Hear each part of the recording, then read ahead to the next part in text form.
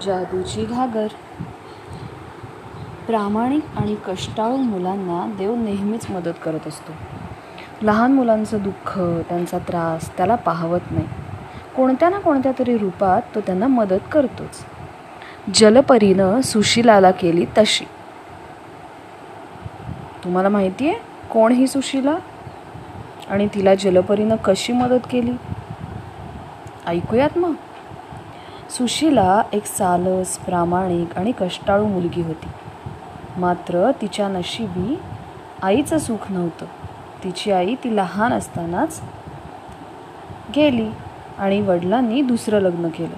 मग सावत्राई घरात आली. ती मात्र सुशीलाचा दुस्वास करी. स्वतः काही न करता सारं घरकाम त्या लहान मुलीला करायला लावी.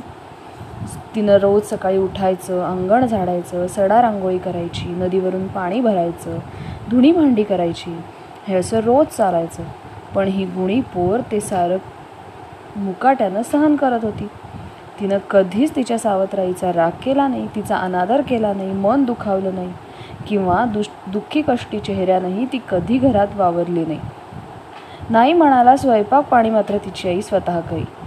त्यातही एक स्वार्थ होताच. चांगलं चुंगलं गरम अन्न ती स्वतः खाई आणि सुशीलेला मात्र निवलेलं ताट पुढ्यात देई. सुशीला त्याच ताटाचा नैवेद्य आपल्या आईला आणि देवाला दाखवी. गाईला गोग्रास देई आणि मग समाधानानं स्वतः जेवण करी. नदीकाठी पाणी भरायला आली की ती आपलं दुःख त्या जलदेवतेला सांगत असे. बाकी मात्र ती कुणाला काही सांगत नव्हती. एकदा काय झालं, सुशीलेला खरंच काम होत नव्हतं. तिच्या अंगात खूप ताप होता. तरी पण सावत्राई म्हणाली म्हणून ती पाणी भरायला गेली. 4-5 खेपा झाल्या. आईनं जास्त पाणी भरायला सांगितलं होतं. तिनं घागर पाण्यात बुडवली आणि तिच्या कानांवर शब्द पडले, थांब बेटा थांब, दे ती घागर इकडे आणि ही घागर घे. घाबरू नकोस, ही घागर अगदी तुझ्या घागरीसारखी आहे, 2-4 ठिकाणी चेपलेली. पण ही घागर साधी नाही बरं का, तर ही जादूची आहे. सुशीलेनं आवाजाच्या रोखाने पाहिलं तर तिच्या हातात होती तशीच घागर घेऊन समोर जलपरी उभी होती. तिनं आपल्या हातातली घागर सुशीलेला दिली आणि तिची घागर आपल्या हातात घेत म्हणाली, बाळ तू प्रामाणिक आहेस, कष्टाळू आहेस, सेवाभावी आहेस, म्हणून मी तुला ही जादूची घागर देते. या घागरीतलं पाणी कितीही भांड्यात होत ते संपणार नाही. एका घागरभर पाण्यातच तुझे सगळे कष्ट वाचतील.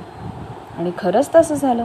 दुसऱ्या दिवसापासून घरचं सारं पाणी एका घागरीनंच भरलं जाऊ लागलं. सुशीलाचे कष्ट कमी झाले. आणि काय झालं माहितीये? त्या जादूच्या घागरीतल्या पाण्यानं आणि पण एक गोष्ट घडली की सुशीलाच्या आईचं मत तिच्याबद्दल बदललं आणि तिच्या मनात सुशीलेबद्दल प्रेम आणि माया निर्माण झाली. जादूच्या घागरीनं तिचे कष्ट तर कमी केलेच, पण सुशीलेला आईचं प्रेम आणि मायाही मिळवून दिली. सुशीला मात्र जलपरीला कधीच विसरली नाही.